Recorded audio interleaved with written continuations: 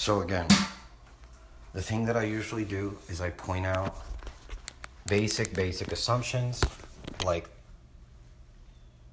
front and back go together, two heads of a coin go together, a beginning and end of a book go together, a head and a tail go together, even though we know there's something in between. It's one thing, like on a snake.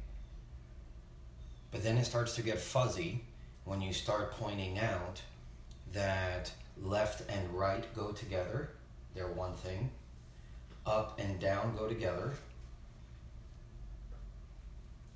Then you move on to things that they're familiar with, that they've seen. Waves have a top and a bottom. You have a top and a bottom, a front and a back. And then you start thinking, okay, you pull something out of your ass to get their attention again and calm them. You know, like these tree frogs that there are in the Amazon with all the polka dots? That they're like poison tip arrow tree frogs. You ever seen those? They're like, some of them are like blue with yellow dots. They're amazing. It's a funny thing because they do that, they have that, but if there was no threats, would they be like that?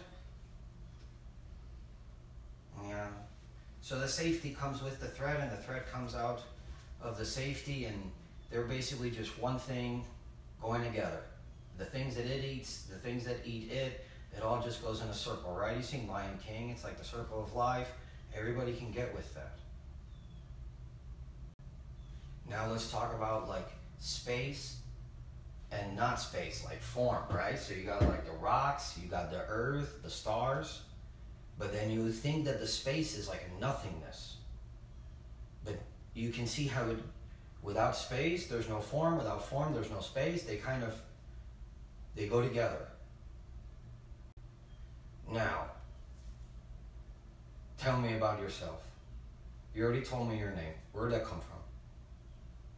How did you come to respond to that? Your mom and your dad and everyone, they told you that's who you are. They told you that's who you are.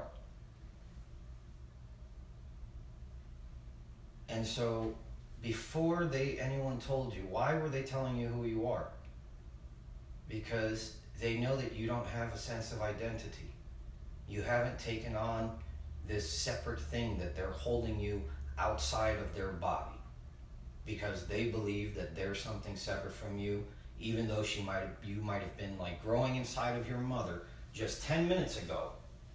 She already thinks that you're something that's not part of her. And so, to go along with that same belief, they pass it on to you by giving you a name and convincing you that that's all you are, is that one thing, a singular noun, and separate from everything else. So then you say, okay, I'm like, I don't know, typically, traditionally, whatever, males and females. Why do they tell anyone they're male or female? It's because the other one is what they're not. So they tell you you're male because you're not female. They tell you you're female because you're not male. Because there's two different things, let's say at a minimum, going on, that would just be one thing, right? Like your sex, your phenotype, basically how your body is expressed, how your DNA, which that's a whole other talk what that is, but how does that manifest itself? And then so you'd say, okay, well, yeah, okay, so I would never call myself a woman if there wasn't men, and I'd never say I'm a man if there wasn't a woman. And then what do? That's when you start showing the person. Now, that's your identity as that. What else? You want to say that you're a brunette? Would you ever say that you're a brunette if there wasn't other non-brunettes? No, right? So now the non-brunettes and the brunettes are actually just one thing. And the males and the females, that's one thing. And you and your mother, that's one thing. And your mother and the dirt she grew out of, that's one thing. Do you see how it's all just one thing? Then you say, how would you know where you're sitting at this table if there wasn't anyone else here and nothing else around? No one to hear you label it. And this is just what there was. What? You wouldn't be sitting anywhere. That's like When you're floating in space and you look at the Earth, do you think up, down, left, right? Maybe just to, like, what? Get yourself back to Earth. But the planets don't look at each other and think, you're above me or below me. There's no direction.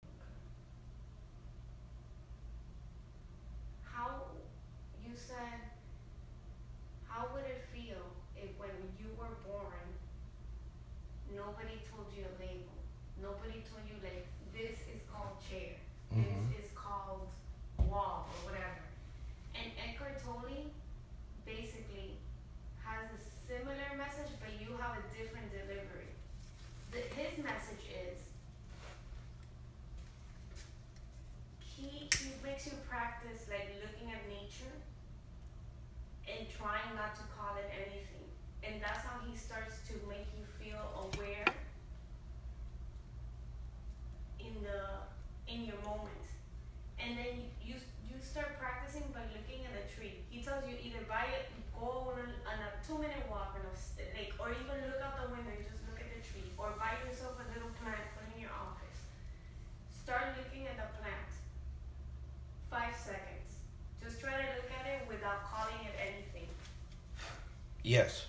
And then when you start doing that, you let go of your thoughts and you become still. And then you see the tree differently. It really does happen. I agree. And then because of that practice, then when you come back into your, like, routine day, you start listening to, like, what the I used to before. Is this recording? Yeah. So I see what that is. And I think that for the right person, I think for the right, constantly telling that's the thing. Or making an emotion. For the right person, that's like a technique. Okay? But I think it's not fail-proof. You can squirm out of it by just not having the personality that's going to look at trees that way or this or that. But that's in everything. You're not, let's say stillness is not your thing. It's not your thing. You don't have You want to get it. There's some people that they want everything really fast. Make sense. Convince me. Convince me. Shut me up. Do it just by pointing at things. Don't say anything. Okay. And for that person,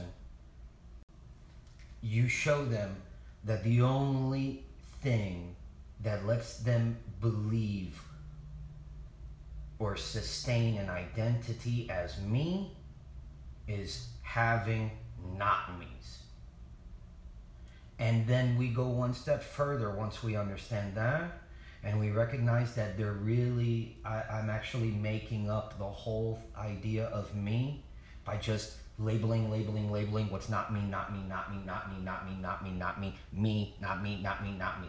Those me's that you hear in there, those are those brief moments of compassion when people's forgetfulness kind of fades and they sense there's a connection between them and something else that they can't, there's no need to put a finger on it. There's no need. And this is where, like, compassion and empathy with, like, pleasure.